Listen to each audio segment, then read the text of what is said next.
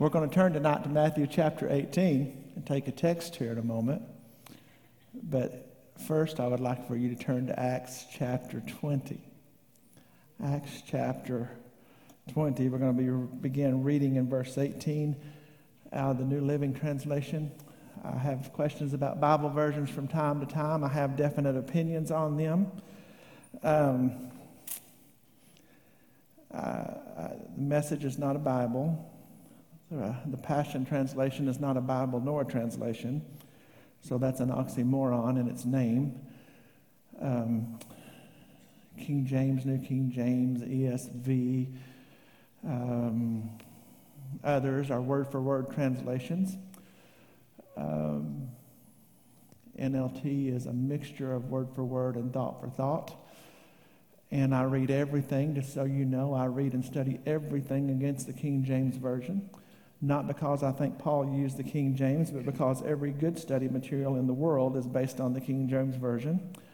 And the Bible says, I don't like getting in arguments over versions because people think King James is the only version. Then I always wonder what the Spanish-speaking people and the French-speaking people and all of those people use for a Bible. And then I wonder what people used until 1611. And then I wonder, well, I know what people used before 1611. Wycliffe was one of the first ones, and before King James, and before that was called the Dark Ages, and it was the Dark Ages for a reason, because Rome every Bible was printed in Latin, and the Bibles that existed were chained shut to the altar of the churches of the world, and the 1611 King James has went through at least 3 or 4 major revisions since then, and most people don't even realize that. They say, I use the original King James. I highly doubt it. I'll send you copies of the original King James and challenge you to read it to me and tell me what it means. So I highly doubt it. So I do think it's among the best versions, but it's not the only version. And if you use a real translation, I think the best version of the Bible is the one that you will read. It's the one that you will read and understand. There are definitely different strengths to language. And but anywho, that was all just a preface. That was for all the people that will watch me later and declare me a heretic because I didn't use the King James.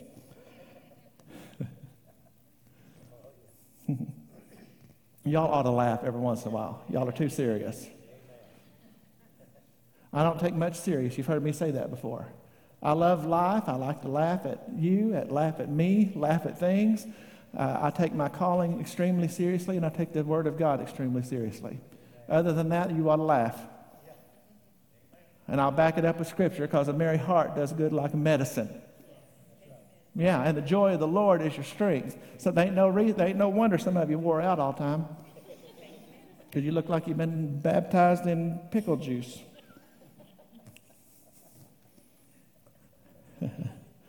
Acts chapter 20. Paul is given a farewell address, really. And I think it's important to what I have to say the rest of the night. I got to hurry now, but I'm going to try not to do that. Acts chapter 20, Paul is speaking. Luke is given an account of Paul's closing days here. Paul makes a statement that he says, when I arrived, Acts chapter 20, verse 18. It says, when they arrived, he declared, Paul is the speaker here, you know that from the day I set foot in the province of Asia until now, I have done the Lord's work humbly and with many tears. I have endured the trials that came to me from a plot of the Jews. I've never shrunk back from telling you what you needed to hear, either publicly or in your homes. Let me read that again. I have never shrank back from telling you what you needed to hear, either publicly or in your homes. Now, I want to insert something right here that some people's going to find brash and maybe offensive and all those things, but it's absolutely true. The minister of the fivefold ministry, whether it's a pastor, evangelist, apostle, prophet, teacher, it doesn't matter. They're all charged with it. It should never be of any concern to the minister what the people want to hear. The least concern that any preacher ought to have in the pulpit, now or ever, is what the people want to hear. Now, and today, in a world of your truth and my truth and all that, I mean, that just rubs people the wrong way. But Paul is declaring that here. And when Peter and John stood before the magistrates in Acts chapter 2 and 3 and 4, he said, would you rather that I obey you or men or God? So the truth of the gospel is not dependent on what people want to hear. Amen. Can we just establish that? I never shrank back from telling you what you needed to hear, either publicly or in your homes. Can I say that again? Either publicly or in your homes. Can I say that a different way? Either publicly in a service or privately amongst just us. I've never shrank back from telling you what you needed to hear, either publicly or in your homes. I have one message for I have had one message for the Jews and Greeks alike. The necessity of repenting from sin and turning to God and having faith in our Lord Jesus Christ. And now I am bound by the Spirit to go to Jerusalem. Now, I don't know what awaits me, except that the Holy Spirit tells me in the city after city that jail and suffering lie ahead. So because of his message, I want you to understand that Paul knows what he's heading into. It's jail and suffering. Why? Because of what he preaches. But my life is worth nothing to me unless I use it for finishing the work assigned me by the Lord Jesus, the work of telling others the good news about the wonderful grace of God. And now I know that none of you to whom I have preached the kingdom will ever see me again. This is his parting words to the audience that he's speaking to. I'm leaving compelled by the Spirit. I don't know what awaits me, but it's not good by earthly standard. And this is the last time you're going to see me. Okay? He says, and I declare today that I have been faithful. If anyone suffers eternal death, it's not my fault. So guard, for I didn't shrink from declaring all that God wants you to know.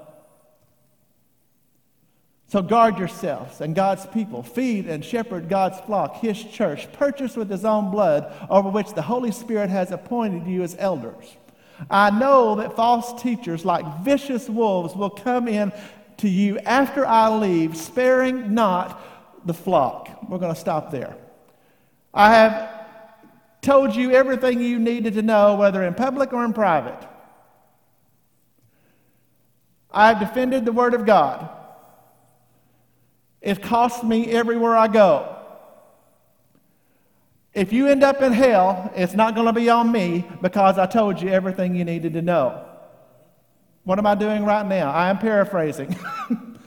I'm bringing it down to us. He said, you're not going to see me anymore. I've spared nothing. I've told you everything. When I go, you can just be assured that there's going to be wolves come in among you, and they're going to go after you, and they're not going to spare the flock. Let me tell you something about a wolf. A wolf is there to do nothing but destroy the sheep. And I still have no idea where it entered in the church world mind. I can't figure it out ever. Where it entered into the church world mind that we are supposed to be kind to wolves. A shepherd's job is not to be kind to wolves. A shepherd's job is to protect the sheep and to feed the sheep. The word pastor literally means shepherd. The pastor's job, I am a pastor. I'm confident in saying I'm more than a pastor, but I am a pastor. And the pastor's job is to feed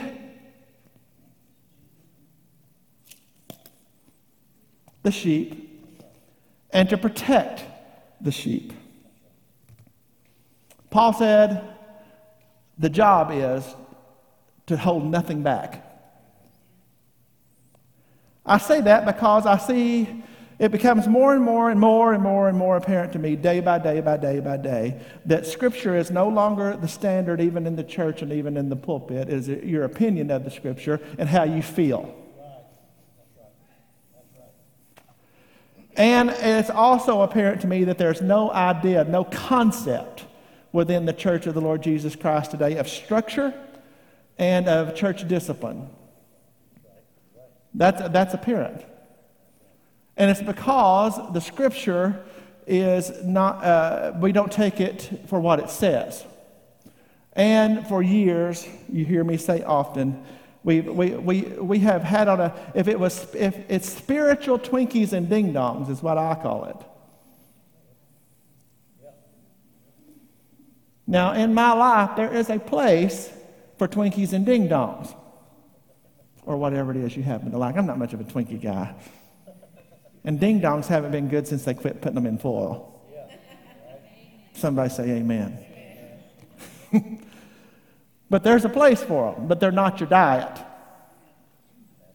There's been a place for a lot of things that have been preached for the last 50 years, but it has been spiritual Twinkies and ding-dongs, and that's what's been the best of it. There's been a lot of it that was just rat poison.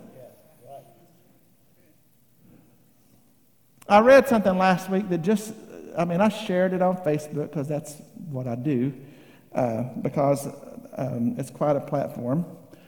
And you see a lot, and you read a lot, and you hear a lot, and it's an exposure that people say, you don't need to be in my business. Well, you put it out there. And people will tell who they are. And one of the things, I wish I'd have put a picture of it, but how many of you seen, if you're on social media, if you wasn't just listening to me, I'll tell you about it. There was a meme going about, it was everywhere last week. It said that the test of Christianity is not loving Jesus Christ, but loving Judas. Anybody see it? It was everywhere. Anybody see it?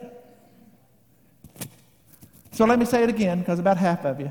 The test of true Christianity is not loving Jesus Christ, but loving Judas. I got to hurry. So let me establish that. For one thing, it had who wrote the quote and the group that it's attributed to. Anytime you share something, by the way, you ought to find out who said it. You should find out who said it. You say, what are you talking about? Well, it's important. It's setting the stage.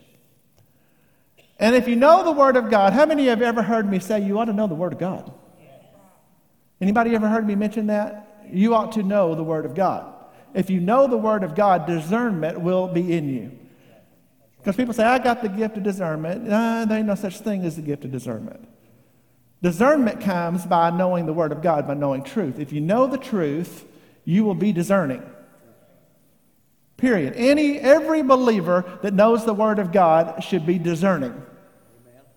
How many of you know that when you go to work at a bank, they don't teach you how to identify counterfeits by handling counterfeit? Does everybody know that? They teach you to identify counterfeit by handling real. And then after a while, they slip a counterfeit in there and they let you handle that money fast as you can handle it. And when you've handled real long enough, you'll pull that fake one out just like that. That's how the Word of God works. When you handle the truth and you get it in you and you know it, you will be discerning because you know what's true. Now, the gift of discerning of spirits is a whole different thing. That is a supernatural ability given by God. It's beyond you. It's a manifestation of the Holy Spirit that works in you to know what spirit is motivating someone.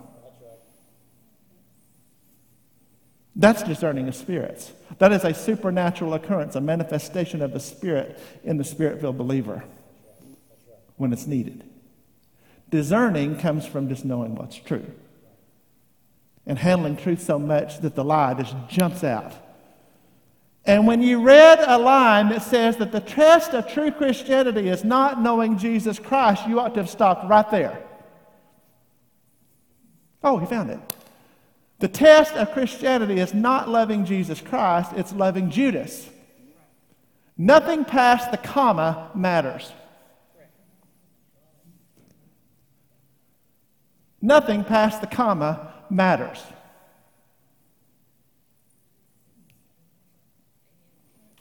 Because they asked Jesus what the greatest commandment is one time. You remember that? The greatest commandment, and Jesus himself, it's written in red. I'll explain that in a minute too. It's written in red. Jesus said, the greatest commandment is to love the Lord your God with all your heart, with all your soul, and with all your mind. The test of Christianity is loving Jesus. It's loving God. It's the greatest commandment. So nothing past the comma mattered.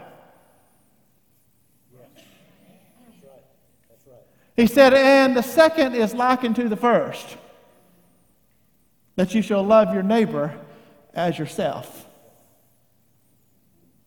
See, there's no second until you get the first. So, it is a completely false statement. 100% false. It's not partially true. It's 100% false. I'm trying to teach Mag Church something tonight, and I'm not going to get as far as I want to. I can already tell. We've got to dispel with the notion of your truth or my truth or relative truth or partial truth or whatever truth. There's only truth. This generation, and I'm going to speak in terms of that because it's been polled, it's been questioned, it's been surveyed. Especially, particularly with millennial and Z, the biggest problem this generation has is no absolute truth. If there's no absolute truth, then I don't know what we're going to do. It even manifested in the classroom for a long time in the form of Common Core. Literally, Common Core math was on the procedure and not on the outcome.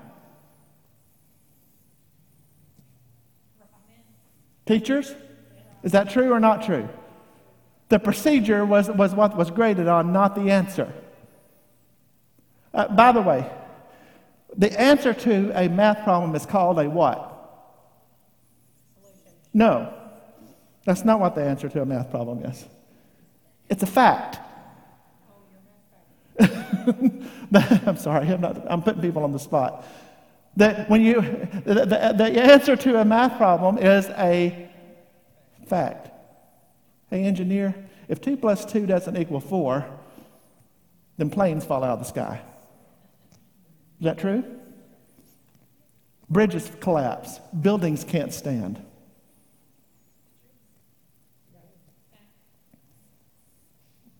We all agree? It's got to be right. That's just a very simple example. The Word of God has to be true. And there's no your truth or my truth. It's just truth.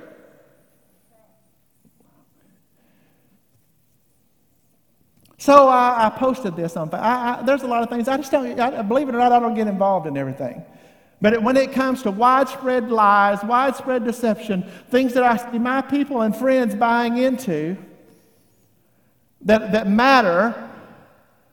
I don't care if you're AT&T versus Android and y'all want to fight about that all day. I don't care about that.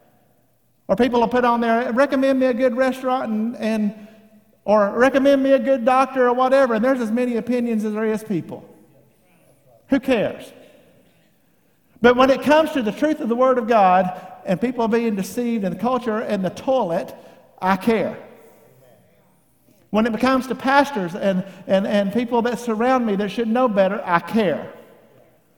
I absolutely feel one of the main thrusts of my calling is sound doctrine and teaching the Word of God. I care.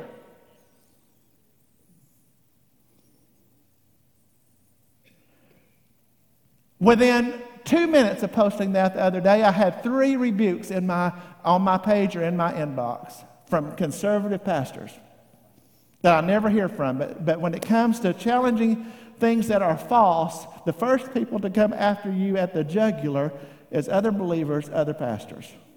And it has pointed out to me that the problem is worse than I could have ever imagined, even though I had a pretty big imagination on how bad it is. Well, I just felt like they were saying, well, first of all, you don't know them.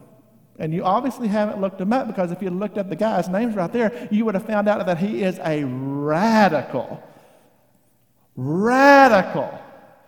social justice warrior and every other thing. He is a radical calling for violence against the people of God, but posing as a pastor. So let me tell you something. He meant exactly what he said, not what I nuanced it to mean or what everybody read. Oh, well, I just took it to mean that loving Jesus was easy and loving the one that betrayed you is hard. Well, I want to tell you, it's not always easy to love Jesus, because Jesus challenges me. The Bible tells you he's the rock of offense. He's the stumbling stone. He's the stone that the builders rejected that's become the chief cornerstone. He tells us that he's the offensive one. The world doesn't have a problem with the idea of God or the idea of a supreme being or the idea of anything supernatural. They're chasing supernatural. We wouldn't be having seances and cemetery grave sucking and tarot cards and demon-inspired everything if people were afraid of the supernatural. They're not offended by what's supernatural. They're not offended by God, the idea of God. They're offended by Jesus Christ. Because he claims not only absolute truth, but he is absolute truth, and he is the only way. And even among so-called Christians, we stumble over him being the only way. And can I clear something up for you real quick? The red letter editions of the Word of God was a marketing gimmick by a printing house about 120 years ago. The scribes and the translators did not write in red ink. Now, I like red ink because it helps you find stuff real quick. Hello. But the words of Jesus are not the words in red. Jesus, I'll remind you in John 1:1, is the Word. In the beginning was the Word. The Word was with God, that was with God, the same was in the beginning with God. Remember, 14 says the Word became flesh. The Word of Jesus, Jesus and the Word cannot be separated. They are one and the same. Therefore, the Word of Jesus is from Genesis 1:1 to Revelation, 23, 21. Does that sound right? I don't want to be misquoted because, man, they hold you to this stuff like missing a comma. 22, 21. All Jesus, all the Word. He is the living Word. Why does that matter?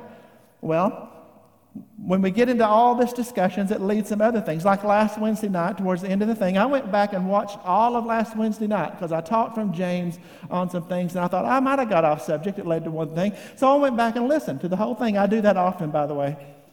I listen to me a lot over. I send what I say to lots of pastors, word people, to hold myself accountable for what's true. Yes? To make sure I don't get off on a tangent, to make sure I don't get off in the flesh, to make sure I'm not wrong. Because I want to tell you something. I'm not here to defend me tonight. My apologetics is not about defending the preacher. And it's not about correcting the record. It's not about any of those things. It's about that there could be nothing of more important for the man of God that stands and teaches the Word of God to be right. There could be absolutely nothing more important to my calling and standing behind the sacred desk than to being right. And at the end of last Wednesday night, most of you will remember, I addressed by name Creflo Dollar, who has made the news all around the world. I'm thankful to say that many, many, many, many names bigger than me and lots more have come out correcting the record by name, because that's what was scriptural. And I got criticized for mentioning Mario Murillo, so I'll say it again. Although I never insulted Mario Murillo, what I said was, if Mario Murillo, who is a solid, great preacher, doesn't separate himself from the heretics and the shysters and the prosperity pimps, that he is going to fall in the same hole that they're in, because he's not special. How many of you know nobody is special? That what applies for him applies for me, and vice versa to everybody else. Hello? So I went back and listened to all of it to make sure I wasn't crazy. And then I started hearing from people about, well, you should go to them in private. And you should go to Matthew 18, blah, blah, blah. And that was in that. So that's what led me to where I'm at tonight, is Matthew 18. That's a long introduction, so we got to hurry. Sometimes you got to know the why. And I gave you good stuff already. And when it comes down to people, see, people can't, the church is struggling over. The people of God is struggling over the Word of God. Let me tell you, the Word of God, let me tell you something about Jesus and the New Covenant and versus the law. Can I just give you a tidbit real quick so you can go look it up? Jesus never one time, not once, ever lowered the bar.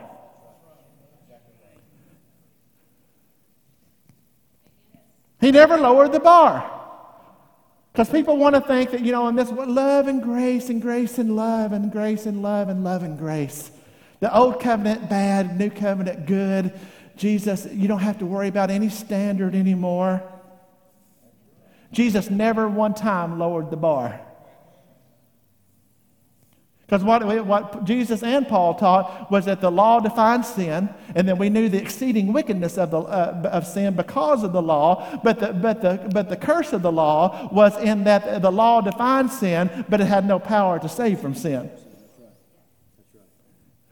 But Jesus was manifest. For this cause the Son of Man was made manifest, that he might destroy the works of the devil.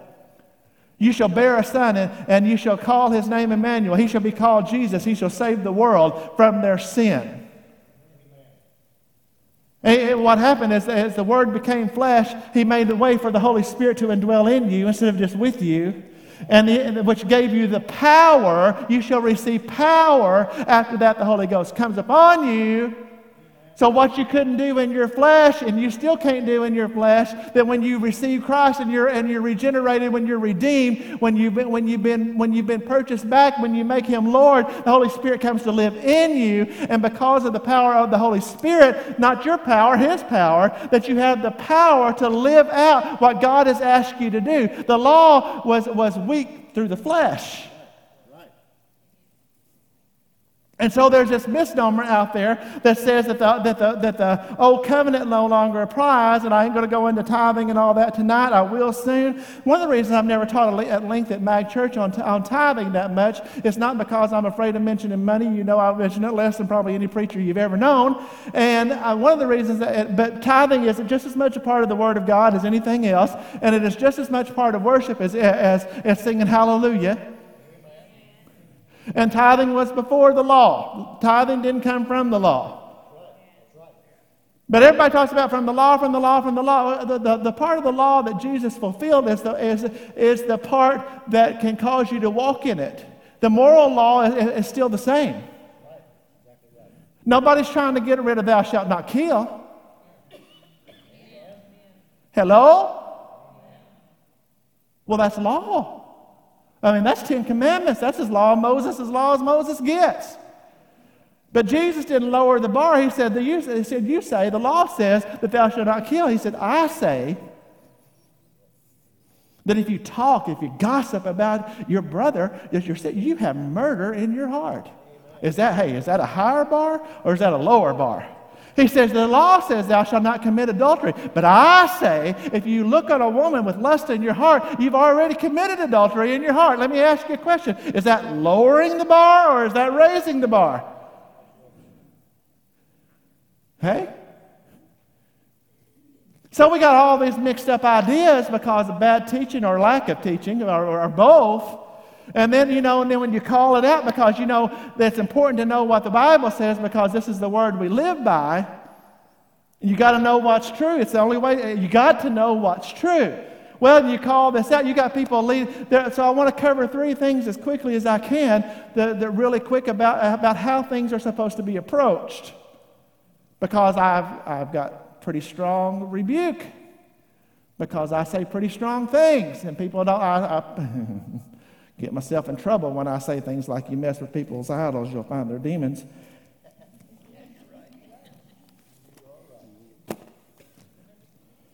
But you know that there's more concerning offenses in the church, that there's 4 different occasions that the Bible addresses, and it's more than Matthew 18. Because they say, well, you ought to just go to these people. You're supposed to go to them in private. And if they don't receive you, you're supposed to take someone with you. If they don't receive you, then you bring them for the church. Let me tell you something. Matthew 18, let's read it. This is what they're quoting at.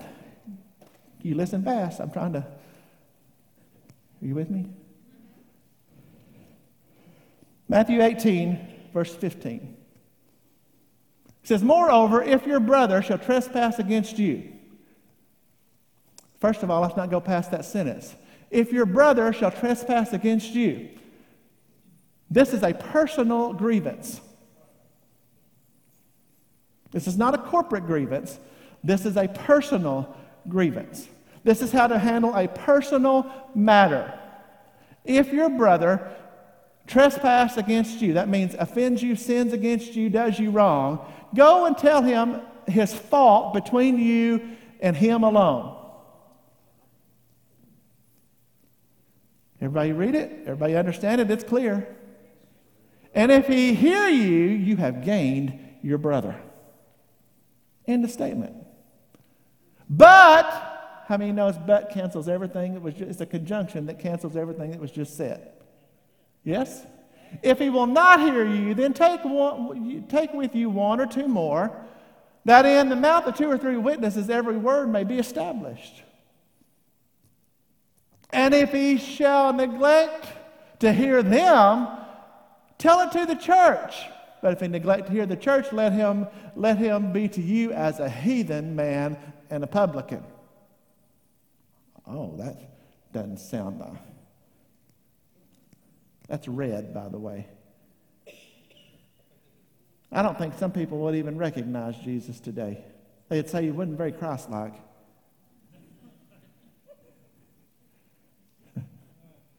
This is when a brother comes against you. Matt, if you come against me, I'm not going to come to the pulpit Sunday and lambaste Matt for doing me wrong.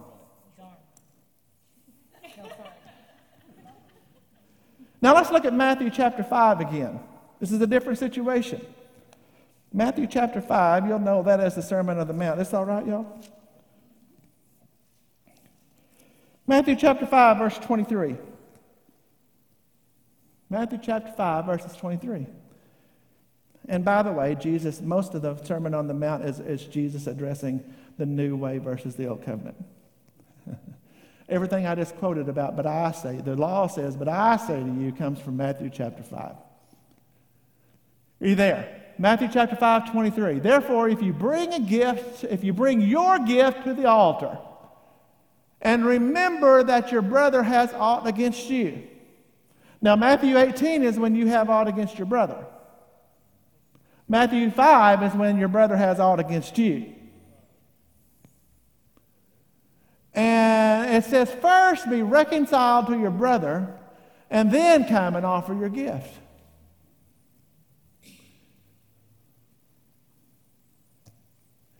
Let me tell you something the two have in common. Because can I just be us today? Can y'all pretend with me a minute? They done me wrong.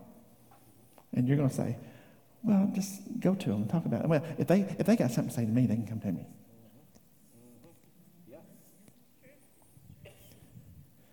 I ain't going to them. They got something to say to me, they know where I'm at. I still live at the same address, still have the same phone number. Road runs both ways.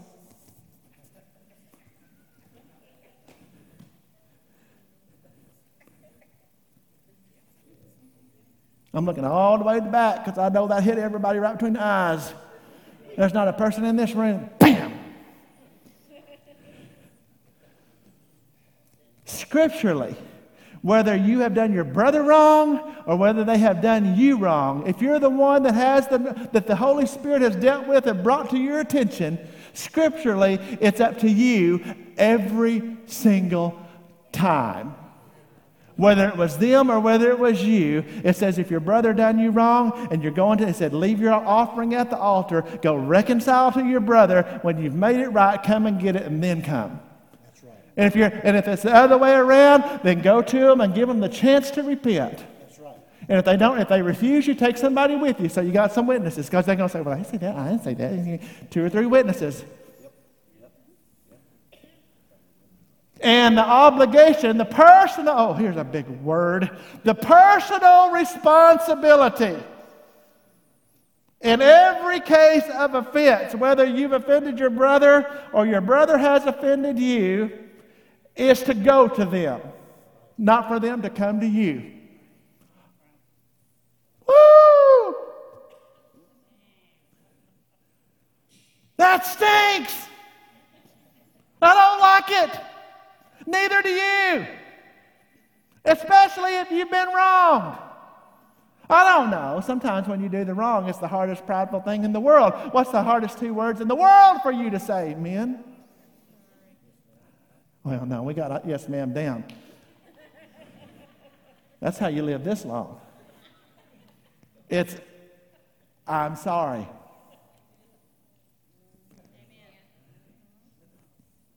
Good preaching. So we've handled some church discipline already and what our responsibility is in it. I noticed that it doesn't say God's going to compel you to. Who do you think brought it to your attention anyway? Who do you think dealt with your heart when you come to bring your gift to the altar? Who do you think dealt with you at the altar that your brother was mad at you? Who do you think dealt with you in Matthew 18? To leave and go back to him and try to make it right. We are never like the world, and it's always our responsibility to do what's right. Somebody look at me and hear me. It is always your responsibility to do what's right, no matter who was at fault. Because you're not going to stand before God for what you done to me. Matt, if you become a wretched, vile man that I can't stand to see your face, and I'm standing before God, I am not going to answer for what you did to me. That's right. But I am going to answer for how I handled you. That's right. And you're not going to say, well, if you know what he did, it's like kindergarten. Well, he hit me first.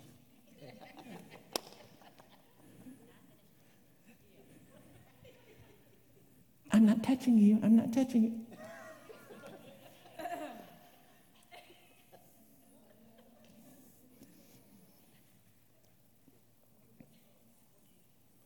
It's our responsibility. So, what I'm telling you is Matthew chapter 5 and Matthew chapter 18 has nothing to do with the wolf, with the false prophet, and what you name in public. Hello? Everybody says, Matthew 18, Matthew 18, Matthew 18. Well, I'm not having a problem with my brother. I'm having a problem with somebody destroying the truth of the Word of God that's going to affect the whole church. It's going to affect the whole church. Now, let me tell you, there's some things that we disagree on within the realm of orthodoxy and Christianity that is not far out. That's just age-old disputes. Listen, I am never going to call out some guy because he's a once saved, always saved preacher. I'm going to nail the bad doctrine of once saved, always saved, but that is not a destruction to the body of Christ. That is an age-old dispute of interpretation. Nor am I going to crucify a guy for having a moral failure that he's repented of. Boy, we're mixed up because we want to crucify some guy that had a moral failure whenever. The Bible does not address that. If they repent. Because I had somebody throw, well, when Nathan come to David, he come to him in private. Are y'all still with me? Are y'all able to follow the line here? I'm talking about how things are supposed to be handled by the Word of God. I said, that is true. Nathan come to David privately. And I said, but do you know why? I said, because David had sex with Bathsheba in the privacy of his bedroom, not in the town square. Oh, y'all just, half of you sucked up the seat halfway because I said David had sex with Bathsheba.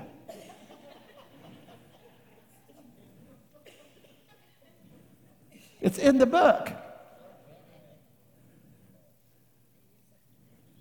And by the way, it was handled privately, and David instantly repented.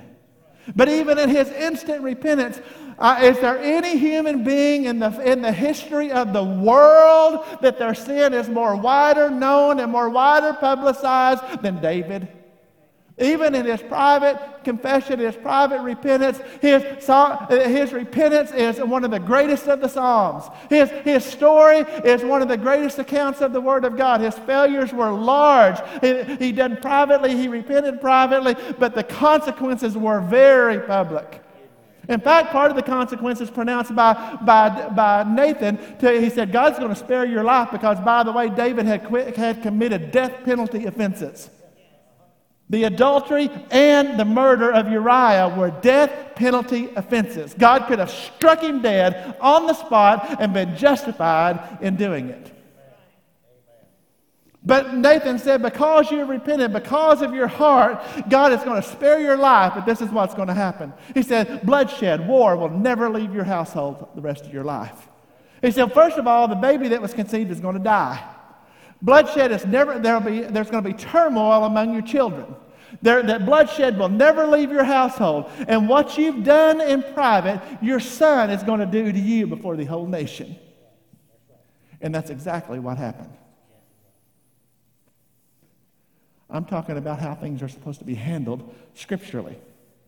You with me? And guess what? The way a preacher is handled and the way a brother is handled scripturally are two completely different things. The Bible is clear that the preacher is held to a higher standard of judgment than the person in the pew. Now, it doesn't say they're superhuman. It doesn't say they have super strength. And it doesn't say that they have any more resistance to sin than anybody else. But it does say they have a higher standard of accountability, a higher judgment, and a higher penalty. Well, that's not fair. That's because God is just and He doesn't care about your standard of fair. This is the Word of God. Well, we're not supposed to judge anybody. As we're moving quickly, let's read 1 Corinthians chapter 5.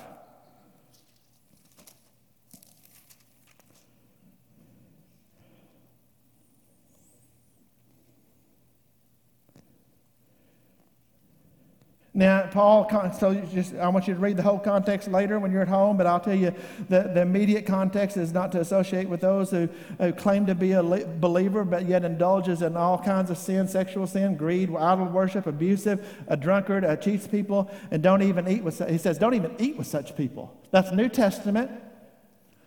That's New Testament. That's not Old Testament. That's New Testament. It's not talking about the world. It's talking about the people that are sitting right in the church house, making every claim to be believers, making everything to be a Christian, and they're indulging. It doesn't say they failed every now and then. It says that they're indulging in all these sin. It says to challenge them if they won't repent, to put them out. Don't even eat with them until they repent. Then restore them.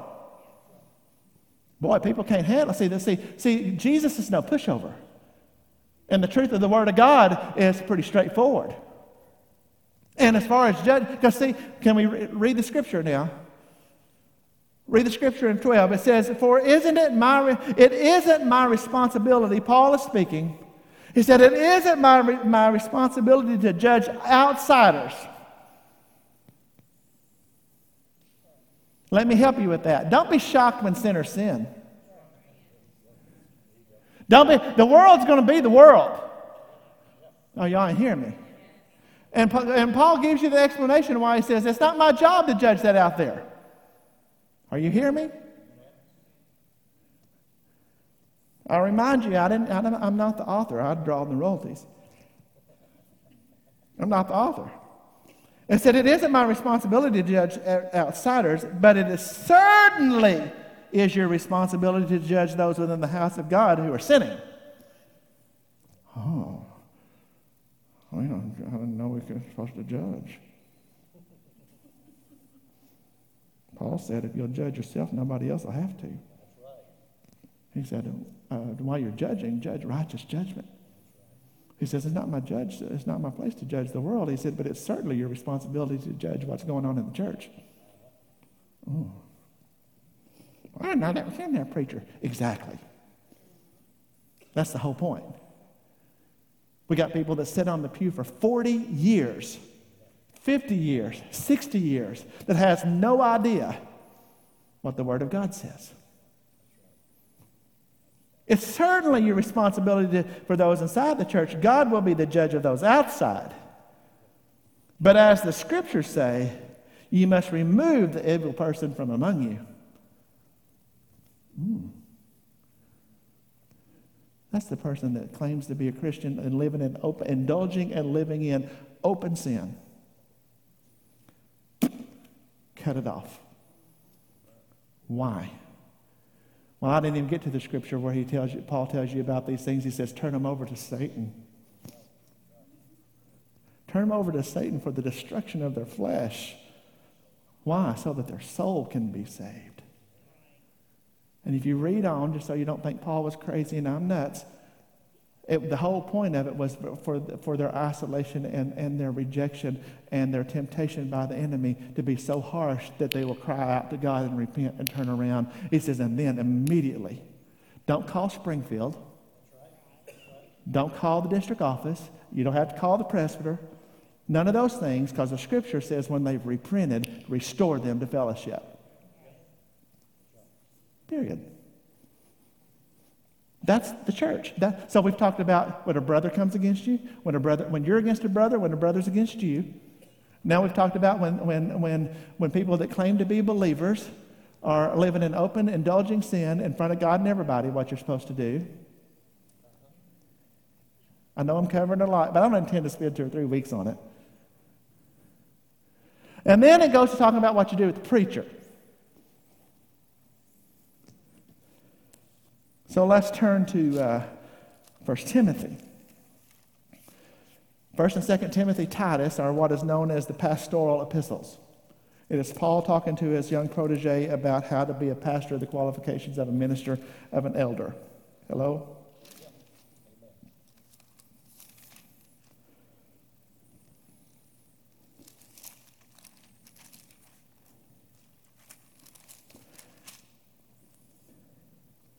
So here's what you do if a pastor's in sin.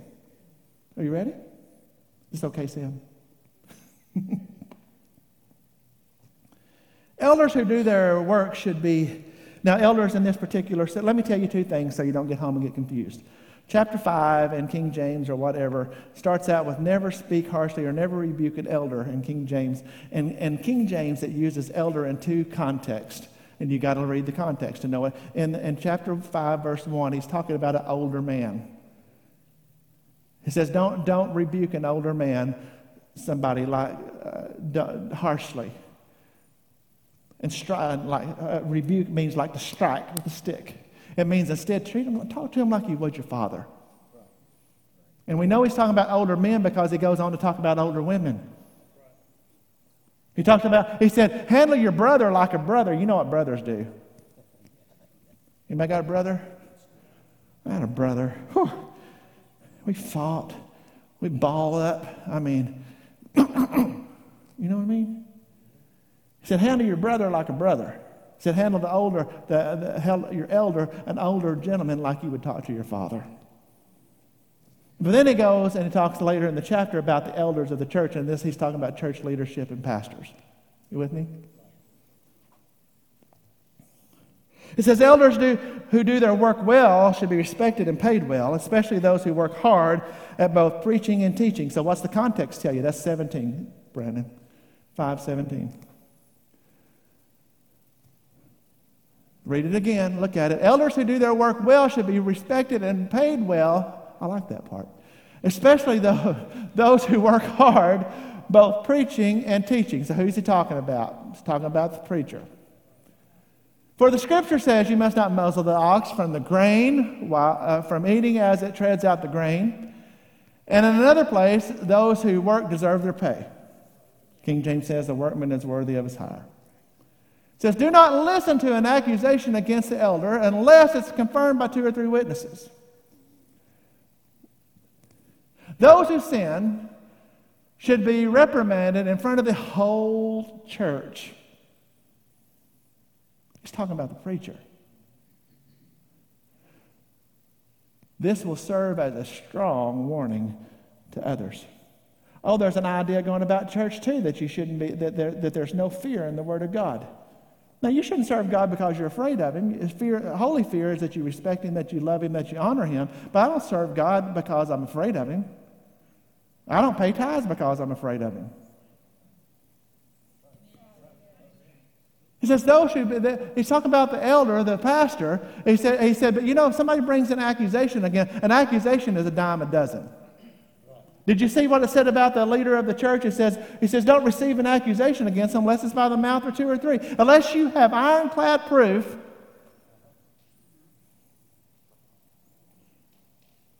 Hello, y'all are too quiet.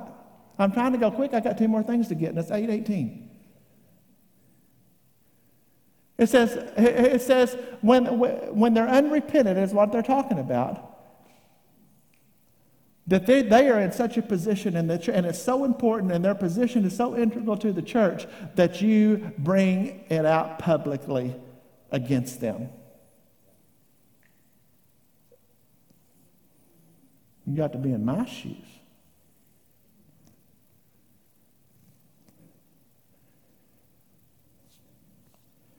Now let's turn to Galatians, because I'm going to try to wrap it up and give you time to ask a question or two. Well, now you've got Peter and Paul. Paul has written a whole letter to the Galatians because the Judaizers, the Jews, have came back in trying to bring the church back to the law, back to the sacrificial system, back to the old way. And Peter's involved in it. It's a big problem. Paul, it's a strong, Galatians was the first thing I ever taught at MAG, if you'll remember. Taught about 9 months on Galatians. And it's telling you that we live by faith and not by the letter of the law. And that the sacrificial system is not, that's not how we live. Are you with me? And then you get to Galatians chapter 2, and that's why I pointed out about elders in 1 Timothy chapter 5. It says, rebuke not an elder, because if you don't look at the context, it's talking about how you talk to an older gentleman, somebody that has a father figure, somebody that has seniority, that you can correct them, but you don't go bash the brains in. You go talk to them with the respect that they've earned all their life.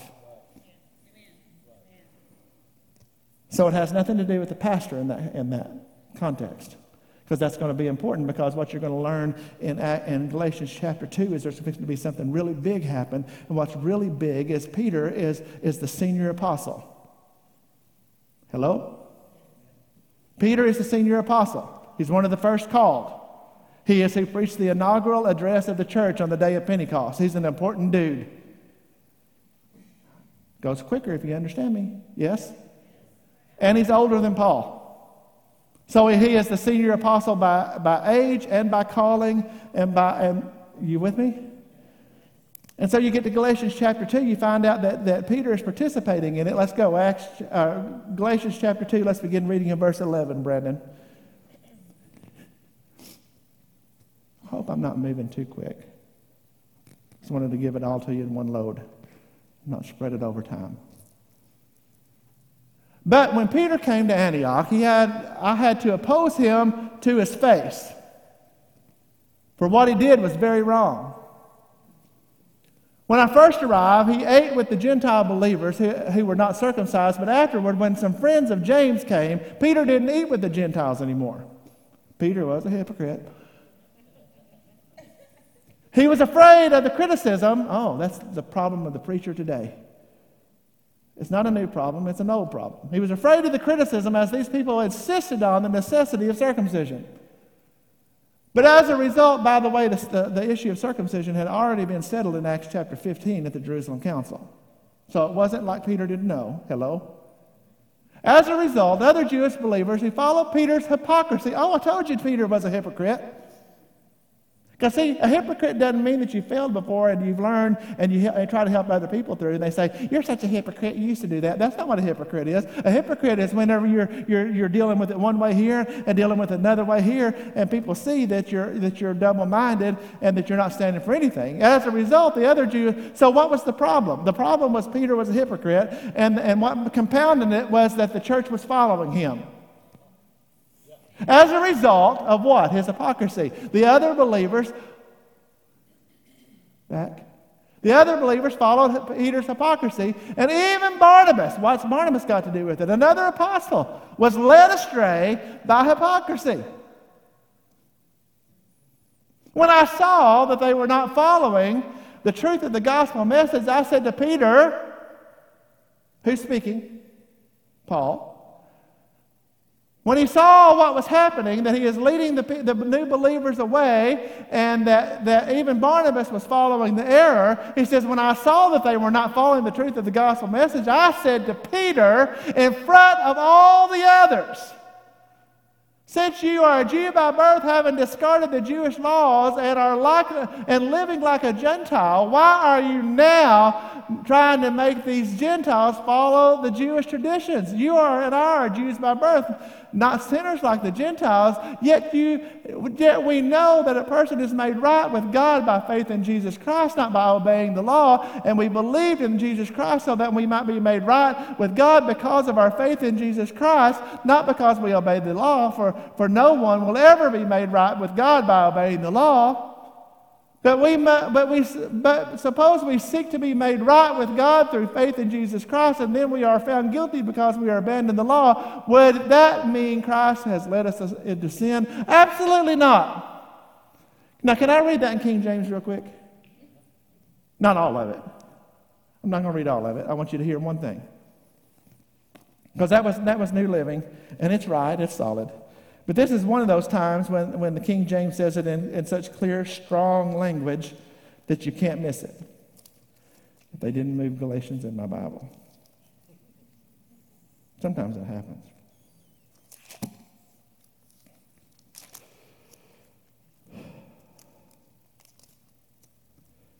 Ephesians, Galatians, before Ephesians, J.R.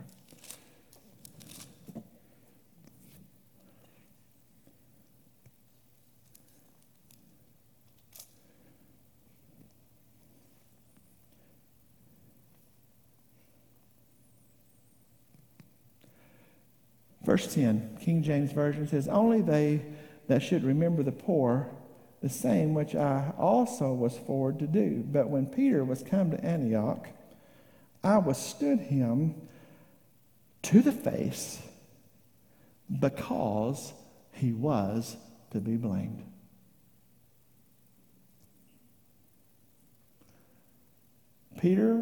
Paul called out Peter in front of God and everybody at the Sunday morning meeting. That was probably at a crusade. There was a lot of people there. He's in front of the whole congregation, and Peter calls out Paul in front of God and everybody. And you know why he did it? He said because he was to be blamed.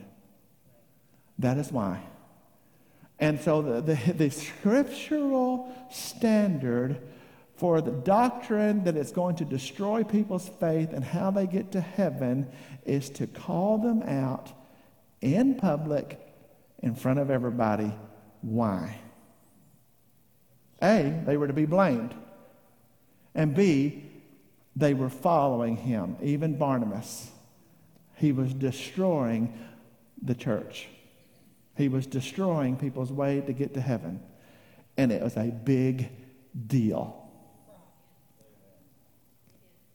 Things that are within the orthodoxy, little small disagreements that people still go to heaven over. It's not where you lambaste somebody in public. It is when they begin to proliferate widely a doctrine that is going to destroy them and the body of Christ. And then God, not only is it okay, it is commanded. That is Scripture. And Jude wrote a little epistle. You think James has got some dynamite. Jude, his brother, wrote one page. And he didn't miss anything, and he didn't waste any words talking about the false prophets. He said they are like dead autumn trees. He said they're like clouds without water. He said they're like trees without fruit, twice dead and plucked up by the root. He said he went through the errors that they were teaching, and he said, you are to earnestly contend for the faith which was delivered to the saints. And he said, when he went on to describe all the things of how you come against the false teacher, the false doctrine, and then he said, then he went to talking about, he went on to victory about if you do what's right, that he was able to keep you and to present you blameless. Jude.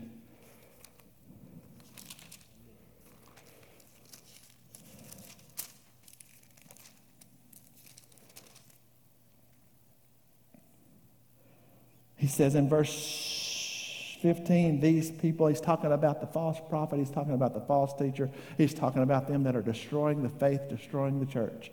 He said, to these are grumblers and complainers, living only to satisfy their desires.